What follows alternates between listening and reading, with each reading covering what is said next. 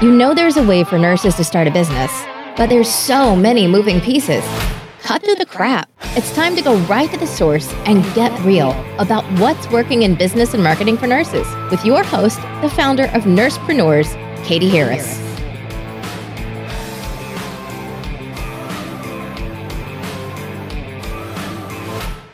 Hi, it's Katie Harris, and this is an episode of the Nursepreneur podcast. Today we have Stacy Maltman on with us from the Maltman Medical Center.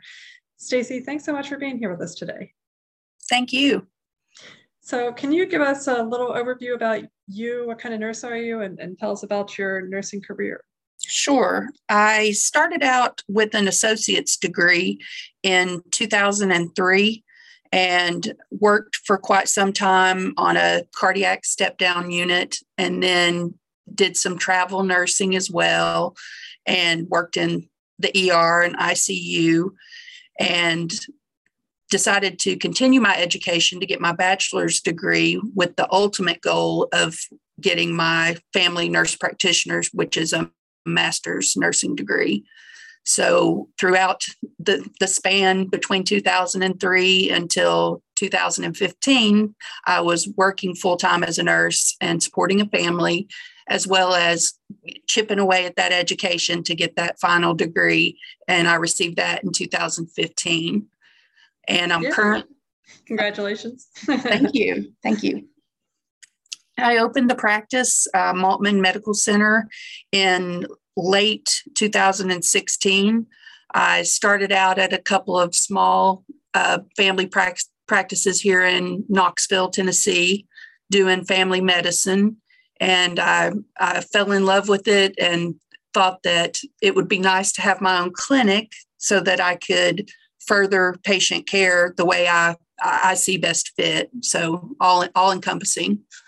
Well, let me ask you this, because I mean, I love people that go out and start their own business, but like, what was it that you weren't getting from like working from some of these small practices that you felt like, you should go out and start your own? Okay. Well, I don't want to say anything negative about other providers. I will just kind of give a general blanket, as I was seeing things that were done incorrectly, and state protocols you have to follow. Being a nurse practitioner, in the state of Tennessee, we have to have an overseeing medical doctor, and there wasn't much. I couldn't get much information from the overseeing where I was. I didn't have much of a callback system with them, much support. So that's a kind of consensus as why I thought that, I could provide better patient care under, my own roof, and have a supervising physician who's available for questions and consultation in order to provide, excellent patient care. And in Tennessee, like you said, you don't have the independent practice. So was it hard for you to find a physician to work with you? Initially it was. And, it's always boils down to who do you know? So I called on some colleagues, and, I had a couple set up and they fell through. And then I ended up through a colleague I had worked with as a nurse practitioner, Dr. Cliff Davidson. Got the connection with Susan Reyes, she's a medical doctor, internal medicine. And we met and hit it off. And so she's our supervising physician here at Maltman Medical. And it was difficult at first. And there were definitely red tape you had to go through, but we eventually, I had the building, the lease, doing the build out, and didn't have a supervising. So I couldn't even see a patient until then. So there are challenges for sure. Yeah, that's like real belief in yourself that, it'll all work out. You don't know how, but were you getting any like pushback? Were some of the docs like, why are you doing this? Or? Well, I think most of it, several wanted to do it, but they wanted to charge me, $2,000 and $3,000 a month to sign off on 20% of my charts. And they're not even present in the building. So I just don't see the value in that, especially as a startup practice, that's a huge cost. And it's just something that I couldn't afford at the time.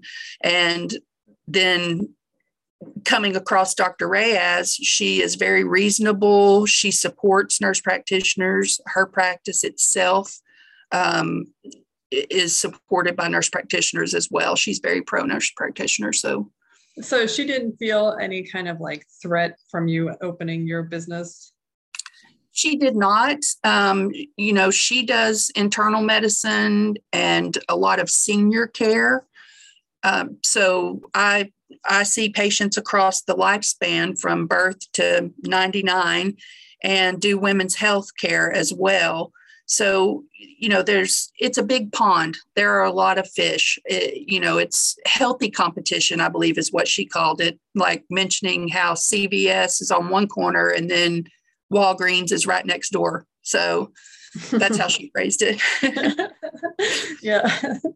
And so I see that you do pediatrics, family medicine, women's health, but you also do weight loss and this Vivitrol treatment. Can you talk about those?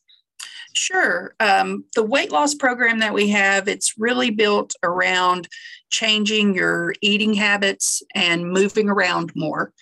And we will utilize medications initially to kind of jumpstart that weight loss. And it can vary from, prescription pills or injections to compounded medications like the lipotropic injections that promote fat burning and energy, that sort of thing.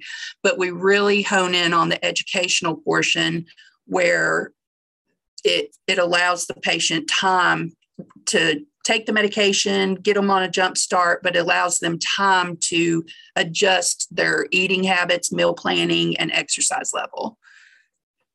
Okay. And I'm sorry, go ahead.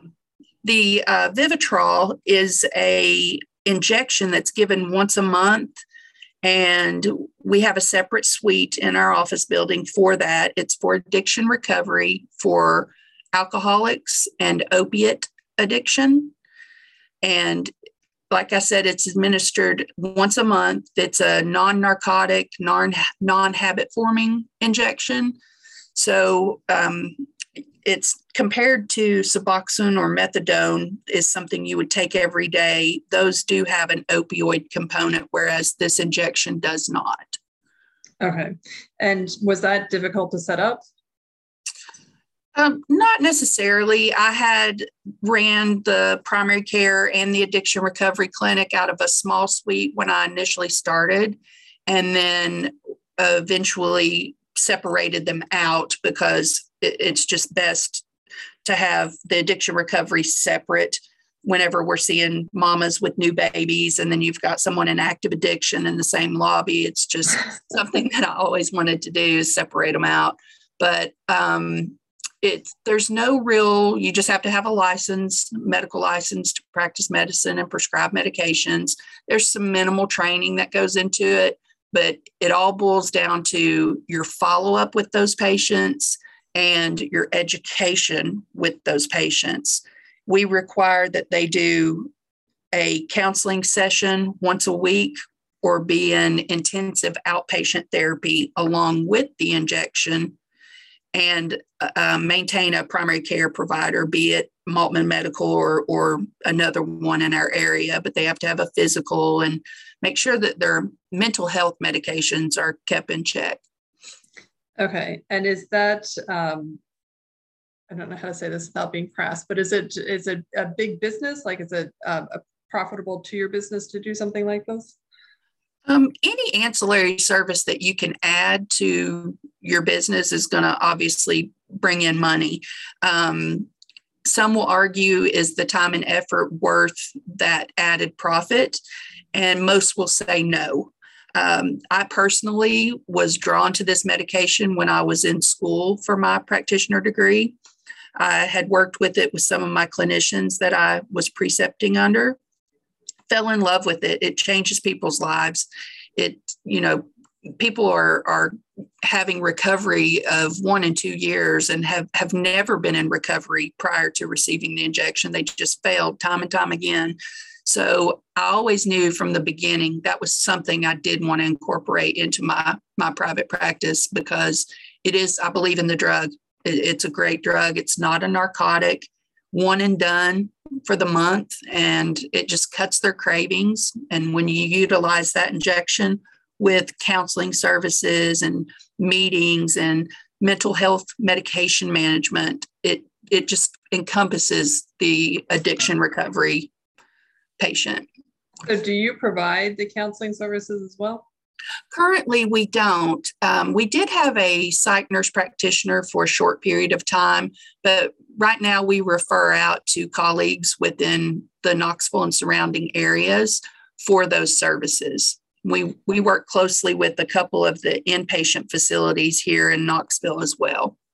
Do you have trouble finding people to take on the clients? It depends. Really, everything boils back down to insurance or self-pay and who's taking new clients at the time.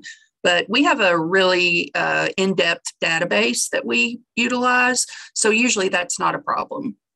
Okay. And is this a medication that insurance covers? Most insurances do. Medicare does not. So there is an oral form of the medication, but again, you're back to the taking something daily to prevent you from using drugs or drinking alcohol. So it doesn't work quite as well, but there are some patient assistance programs through the company who developed Vivitrol, and we utilize that for our patients who are self-pay to get the drug covered for them. But coverage for commercial payers, it varies plan per plan. I mean, they could have a $25 out-of-pocket expense, and the next fella will have an $800 copay. So it really just depends. The medication's very expensive. It's about $1,500 a month. Oh my gosh. Okay. Wow. Just the medications. Correct. Wow. Yeah. And that's unfortunate, especially if it works so well. Like you would think all the insurances would want to cover that. Okay. So I'm like fascinated. And I know this is only part of your business, but I'm like fascinated by this topic. So in terms of like the rest of your clinic, do you, how many providers, is it just you or do you have more providers working with you? I currently have 2 other nurse practitioners who work with me. So we are a 3-provider clinic at this time. We just divide up the patients amongst each other, and one provider will see patients in the Vivitrol clinic usually once a week. Okay. So you alternate. So you decided in 2016 to open this. What did it entail to get it up and running? Like, did you know exactly what to do? No, I had no idea. My husband helps me quite a bit. He's good with management of employees and the business aspect, financials. So startup funds, it was probably about $80,000, I think, to get all the equipment, beds, everything that we needed to open the practice. So that was the first hurdle, is getting the getting the financials in order, and then finding a location, because a lot of places that rent commercial property or lease it don't want to lease to somebody who's going to pop up a pill mill or, do certain services. So we were kind of kicked to the curb a few times on a couple of buildings we looked at. And so that was definitely a hurdle. And then there's all of the state paperwork, getting your tax ID and getting your articles of organization. Those are time consuming, but relatively easy if you just follow the steps on the website. But that was definitely a hurdle as well. And then you had mentioned previously, we have to have a supervising physician. So again, another hurdle to get to before we could even open the doors and see patients. Right. Yeah, no, that's kind of scary too. So how did you get your first clients? Well, we developed a business plan over the course of about a month and a half while we were working on getting financials in place. And, they always want to see, your estimated value and what you're going to spend and what you estimate you're going to bring in, so that they can ensure that you'll be profitable, so they'll give you the money. So when we were developing that, it registered that. I'm sorry, Katie, back to your original question. What was that? How did you get your first client? Okay, so marketing, we had to insert that into a section of our business plan. So we allotted a certain amount of dollars per month to advertise. And really it was boots on the ground and, the little signs that you can hang or put in the grass that say, looking for a provider, call Maltman Medical and our number on it. Did that work? Believe it or not, it did. It did. And it's a very resourceful way to advertise your practice that is relatively cheap. So I would recommend that to anyone who opens a practice, that they implement that, because it does work. And going out and just letting people in the community know that you're here and what services you provide. And we held an open house and advertised that through colleagues that over the years that I had become friendly with, and invited everyone. And so it was definitely challenging, but the kick down signs or the yard signs are very effective. Very. It's funny, just because this conversation came up with my brother and I one time, because we saw a sign like that. And my brother was like, who does that? Is that even effective? I'm like, it must be. I see them all over the place. So, to hear you say it is, it's awesome. I'll have to encourage more people to do that. Definitely. So you got your, did you have people waiting to start with you before you even opened the doors? I'm sorry if you can hear that on your end. Did I have people ready to, as far as employees? Well, I mean, so did you have clients ready to, was your calendar full the first day you opened? Oh, absolutely not. I didn't make any real money until year 3. So the first year I was not profitable at all. And it was just building that patient population. And we realized, okay, we've really got to market ourselves. And so in the second year, we decided to do a commercial ad, which was expensive, but effective. And in today's day and age, it's kind of difficult to determine where to spend your marketing dollars, because everybody has streaming services, and there's not a lot of folks who watch the evening news anymore. So, but it was effective. I would probably not recommend that as one of your top sources for marketing, simply because they have to be in front of the TV on a specific channel at a specific time to see your ad. So I just found it to be less effective. But we started out patient schedule probably 4 people a day for a good couple of months. And then it slowly started to build based on word of mouth and referrals. Okay. Yeah, no, I really appreciate you saying that you didn't make real money until year 3, because I think that's kind of like a lot of people come into business very excited, enthusiastic, and they start to lose momentum, because it's like this hose of money going out the door, especially in that first year. And it's just kind of like, when does the money come in? Right. Absolutely. Yeah. And it can be really demoralizing not to have that money come in. But had you built that into your kind of business plan, knowing that the first year was really going to be about setting up first and foremost? Yes. We worked with the Small Business Association SCORE program, SCORE, and I would highly recommend that. I went in there, Katie, with my 8-page business plan thinking I was hot stuff, and they laughed at me because it was only 8 pages. I didn't have any spreadsheet as far as financials and things like that in place. And they really assisted me in building that business plan up to reflect a 3-year, 5-year outlook so that I could get the financials in place to open the practice. Now, do you accept insurance in your clinic? I do. And I accept everything. So commercial plans, the marketplace plans, I accept Medicare as well as Medicaid, which is TennCare in our area. And we have a self-pay rate that's also affordable for our area. Okay. And was that difficult to set up?